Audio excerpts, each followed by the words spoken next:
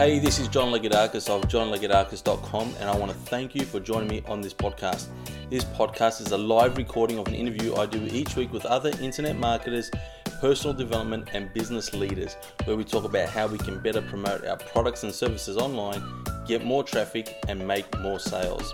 I hope you get a lot out of today's recording.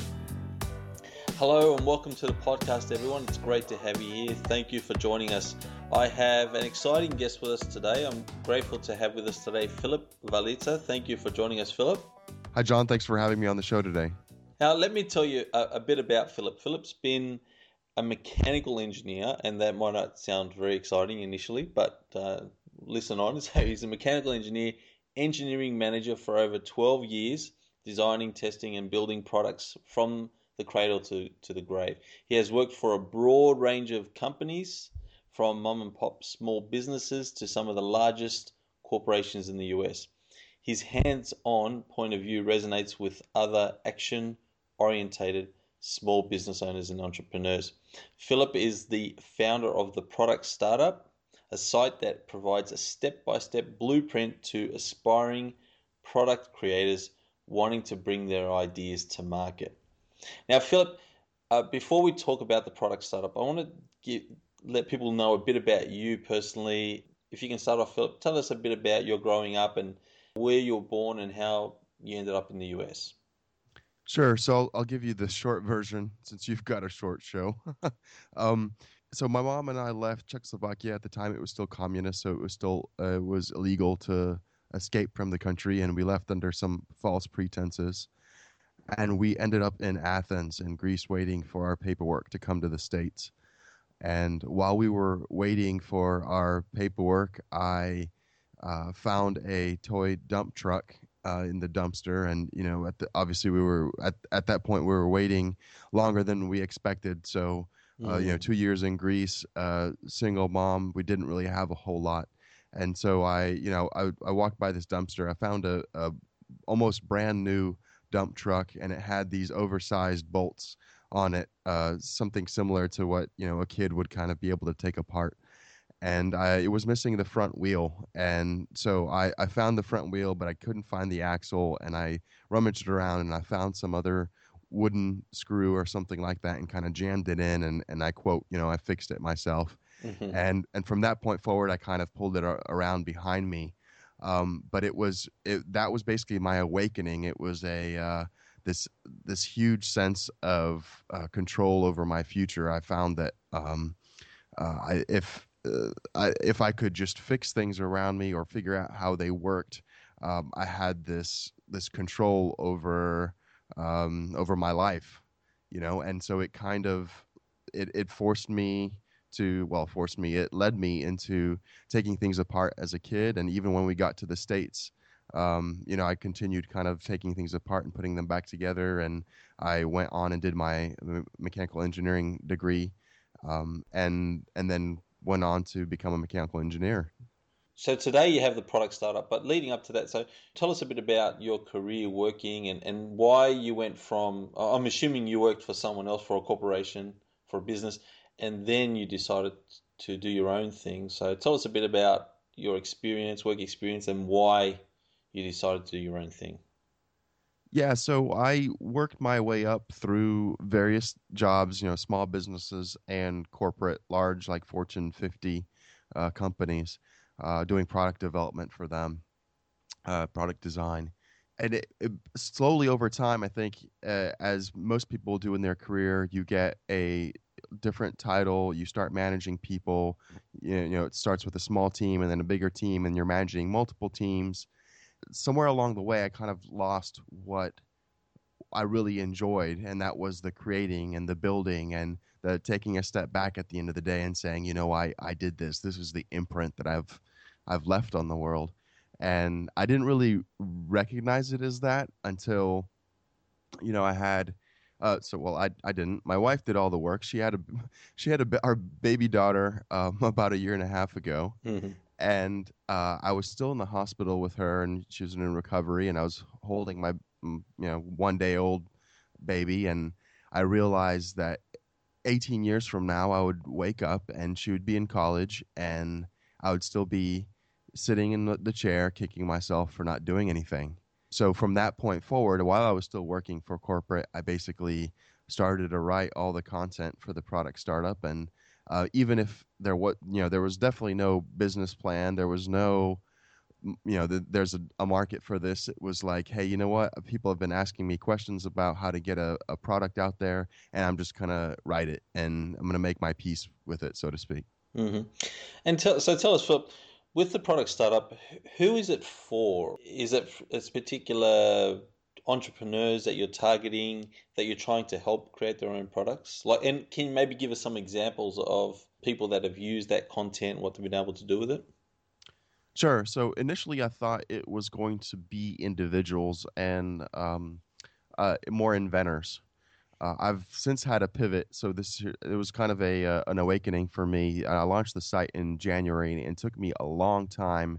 It probably took me longer than I wanted, 4 or 5 months, to realize that my target audience isn't really interested in paying for anything or any type of help for a variety of reasons.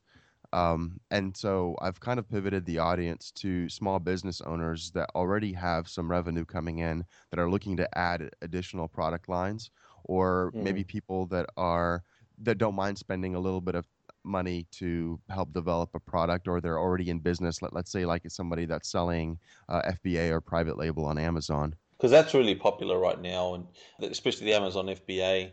So you're able to help people that want to sell their own products on Amazon? Yeah, I'm actually a FBA seller myself, and I've private labeled one of my products, and I've got a couple others in the pipeline. But that's that's definitely something that you could apply the site towards, but it's not the only way. I look at Amazon just as an e-commerce site. As I'm sure that you talk on the show, there's all sorts of other avenues for you to be able to make it to market. Let's say someone has an idea, they have a prototype for something. What's the steps that they need to take, Philip, if they want to see it, see this prototype actually created, selling?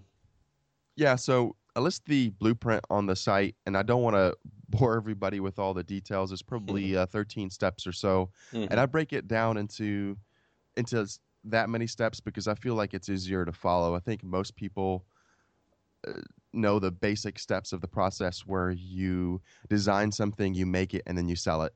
But those are three huge steps, and they can be kind of daunting unless you kind of split them up into smaller pieces. So, to answer your question directly, I think the most important thing, if you once you have an idea, is to validate the market. Just a quick like go no go. Are there any certifications that I need to get, or any type of testing that I need, or for example, FDA approvals in the U.S. for health type products? Am I going to be gated in the category that I'm going to be selling if I'm going into Amazon? Those types of things that will just help you make a quick decision on, is the market large enough, and are there any huge barriers to entry? And I think the next step after that is really to go after your audience, and I think that's probably the hardest part of the whole process of developing a product is making sure that you can find who your audience is and that you're actually building something that they want. And it sounds very simple, but all the other problems are known problems that you could probably throw time or money at and find a solution. But no one is going to be able to, in my opinion, no one's going to be able to hone the design of the product and to find the right audience as well as you should, or you must be able to. A thought that crossed my, or a question that crossed my mind is with creating prototypes, and let's say you're past that stage and you've got you've created the prototype and you sort of want to mass create it. Is China the place to do it, or can you do it in the US, anywhere else? I think it really depends on what type of product it is. I think, if you look to China, certainly if it's made from a metal, it's different manufacturers have told me the raw materials for especially in metals are subsidized heavily by the government. So it's really tough for local businesses. I know in the U.S., for example, we shopped around. We really wanted to have a product made in the U.S., and it was at least three times the cost than China for the same design, including shipping and everything. Hmm. So I think it really depends on the product. If you've got a food product and maybe you're looking to uh, go out for contract manufacture, it's might not make sense to outsource outside of the country. Um, especially if you've got certain quality requirements or local sourcing requirements that you're trying to incorporate in the food. So I don't want to really speak blatantly, but I think most people end up going to China just because the labor is so cheap. But I'm not sure it's going to stay that way for very long. Hmm. Yeah, and that's why I asked the question because I think that's what most people think. Look, we'll take it to China, but it's not necessarily the case that you have to do it that way. Another thing I wanted to ask you, Philip, was when I think about sourcing physical products, normally we'll think of sites like Alibaba.com and that someone out there has created it. But can you give us an example of a specific example of someone that you've helped or one of your own products that you've created it yourself, created a prototype yourself, and why you needed to do that rather than try to find someone else that was selling that you could purchase it from, like a wholesaler, for example. I guess I can't think in the standard private label way. I've got one private label product in Amazon that was basically a Me Too product. It was the same product that's selling, except a couple different colors and different marketing. Hmm. And that was really hard for me to find that, and because my brain doesn't think of that way, I wanted to make this radically different product that was kind of from the ground up, and so I didn't. That's just naturally where my head goes. Going on Alibaba is definitely a really good first start, where you can find manufacturers that are qualified in making that something similar. For example, so the tried and true example that they use on all the training sessions is the garlic press. If you wanted to make a kitchen gadget and it's something of that size, you could approach a garlic press manufacturer and say, "Hey, I've got this slightly different gadget, and can you help me through that process?" I will say before you get to that point that you should already have a prototype and a design, because if you depend on the manufacturer to do that, it's going to kind of tie your hands in terms of what your options will be when they come back with a pricing, or if you want to try to be, if you're trying to be flexible in case something happens with your supply chain, something happens to your manufacturer, you want to own the design and you want to control it. So what I'm understanding, Philip, is that we're not necessarily talking about. I mean, it can be totally new inventions, but a lot of the times it's going to be where you want to sell a product. There's nothing really out there exactly as you want it, so, and so there's usually some tweaks that you want to do to the product. It's something unique because of those little differences that you want to have in the product. Yeah, absolutely. I mean, in my opinion, it has to be. I would not be able to go through the steps of putting a product out there if I thought that somebody else could copy it and instantly come to market, in the next couple of weeks. Hmm. If all you're doing is changing. And again, what I did with my PL product was literally just test the process beginning to end. So all I did was change the color and the marketing, but I don't have any expectations of staying in the market with that for more than 6, 8 months without new entrants coming on and trying to take up my share. Yeah, that's right. So that's the danger. So if you're buying something from a wholesaler, even something that's private label that you can label as your own, it's so easy for anyone to purchase it themselves and take some of your market share. Right. I mean, the whole goal for me to put that product out there was to learn the supply chain of going from China into Amazon and all the little gotchas along the way, and also to act as a cash funnel for the products that are brand new scratch products. Because the if you're designing from scratch from the beginning, you're going to have a whole lot more expenses, even if you're dealing with China, than you would a PL product, and that's probably most of the time why people go with the Alibaba route, where they go and find something and just customize the color, because they're not having to pay for setup, and they're not paying for molds, and they're not paying for trials and all these other things that you do whenever you come up with your own product, because that's a pretty big investment. And what do you advise people, Philip? So let's say someone does want to come up with a unique product.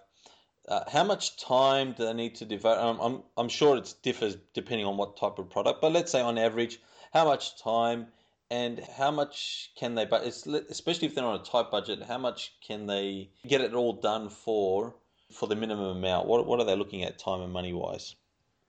Yeah, I mean, I'm gonna just throw out there between 5 and like 50,000. I mean, it's just a huge range depending on the type of product. I'll break that down into why it's that big of a range. There's some people that have been a guest on the podcast that have created products for under $5,000 that are food-based products, meaning you can prototype it in your own kitchen and even scale up your business without having to go out for a contract manufacturer yourself, right? And so, like example of this is the brand called Puppy Cake, and Hmm. Kelly Costello started this when before she was even 22 years old, and she started selling this cake mix for dogs from her kitchen, and in less than a month. For less than $5,000, she already had buyers for this cake mix, and all she had to do from that point is scale. And I say like that's easy. Obviously, it's not. And Kelly's worked like 9 years just to scale her business now, and she's selling on Amazon, and she's basically like outselling Pillsbury, um, which is amazing. But Hmm. that is like an easy thing to enter, as opposed to, the other end of the spectrum where you want to create something like an electronic device that goes through rounds of testing and certification and all sorts of other things that, yeah, you're going to be paying 50 to maybe 100,000. And there's all those other products in between. There's, these plastic products that there's nothing to it. It's just a home product that's an accessory that's like a doorknob Hmm. cover, so your kid doesn't walk out of the room unattended. It just covers the doorknob. It's a little plastic part, two pieces, something like that. You're looking for $5,000 to $10,000 in molds up front with the manufacturer, and then the design is whatever you can wrangle. With people that going to a local college, or trading a case of beer with somebody, or hiring somebody on freelancer.com or Odesk. And so that's why I say that there's just so many variables, because part of what I preach on the site is that here's the steps that you need to take in order to be successful, and how you take them is up to you, and here's your options. That's kind of the same thing as if you were building your house. You can put every screw and nail in yourself, or you can hire that out, but at the end of the day, you're the one that's making that decision. So tell me why electronics are so expensive. Like you're looking at around $50,000 for prototypes for electronics. I just threw that number out there just because you might have FCC testing, or it might have all sorts of other testing if it interfaces with other gadgets, if you've got Bluetooth licensing that you need to buy. I just threw that number out there again just because it tends to be more complicated. Obviously, you can prototype something really quickly. The Raspberry Pi is pretty popular, and so is the Arduino. And these are both kits that you can get for basically under $100. And even if you don't know how to program, they'll teach you how to do it, and you can come up with your own electronic-based product that's about the size of a deck of cards, and go down that route for really cheap, and then even hire a company that will take that design and commercialize it for you if you want to do that. There's just so many options. Yeah. Just electronics end up being very complicated because there's a lot of things that can go wrong in the development, and there are a lot of requirements, regarding like the type of solder that's used and making sure that it's lead free, and all sorts of other things that you need to consider. Hmm. So would you say for first timers, are there any categories or niches that you recommend they stay away from because it's more, it takes more time and money, maybe more experience, like electronics, for example? That's hard to say, because I think people will make these rules, and then you'll have other guys like me that will say, yeah, you know what, I'm going to go ahead and take that risk because everyone else is doing all the safe stuff and the safe market's flooded, and I'm going to go where other people aren't. Hmm. So from a business perspective, it might behoove you to go where the people aren't going. So I don't want to make any broad generalizations.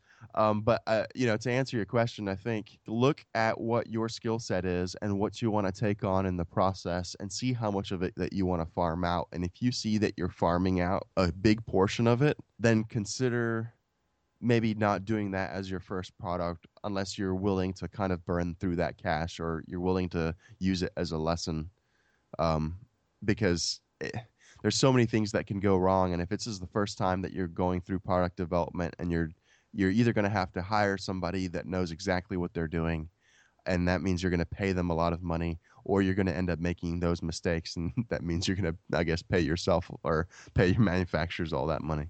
So, Philip, so let's say someone's got an idea for a product, a physical product.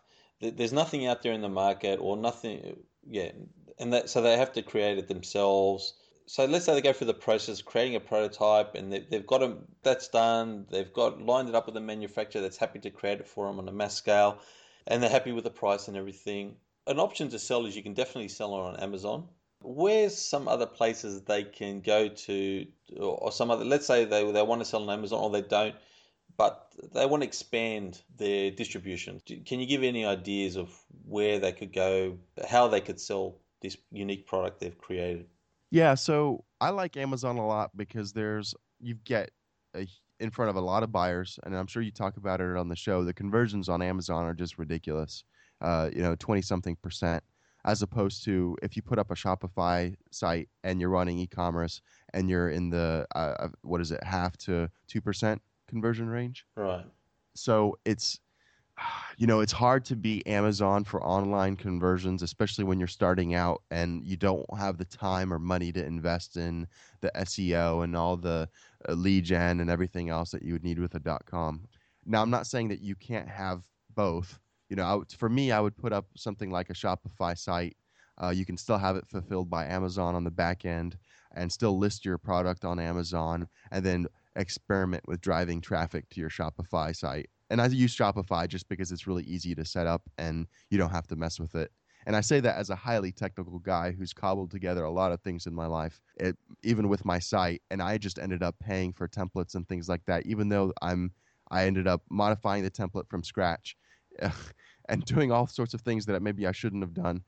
Just trying to cobble some things together to save $100. You're going to end up having to pay for that later, as new releases come out. So, to answer your question, in addition to selling on Shopify and creating your own store through there, there's definitely, depending on the type of product you have, there's definitely blogs and other sites that would love to do reviews of your product and maybe help you drive traffic. You can always start selling in local retail first, especially if Mm-hmm. you've got some relationships with shopkeepers to do on consignment and things like that. In my opinion, like I've got some relationships as well, and it's so much easier to sell on Amazon, especially because you can gauge how big the market is and how much inventory you need to buy. Even the local guys, even though they have maybe relaxed requirements compared to something like a Bed Bath and Beyond or a larger chain, even though they're not asking for a whole lot, it's just such a pain to deal with. 50 units shipped to this location in this certain way, and I'm not going to get paid for another 30 or 60 days. It's just something that, me personally, I didn't want to deal with, in the beginning until the product was proven. Um, of course, I definitely see it as a second step. Once you start selling well on Amazon, to me, I'm going to try to get off of Amazon as fast as I can, or I should say, I'm going to try to fork and sell, in parallel places. Mm-hmm. Yeah, that's really good advice. Thanks, Philip. And what we've been talking about today is so relevant to, especially like I'm in Australia.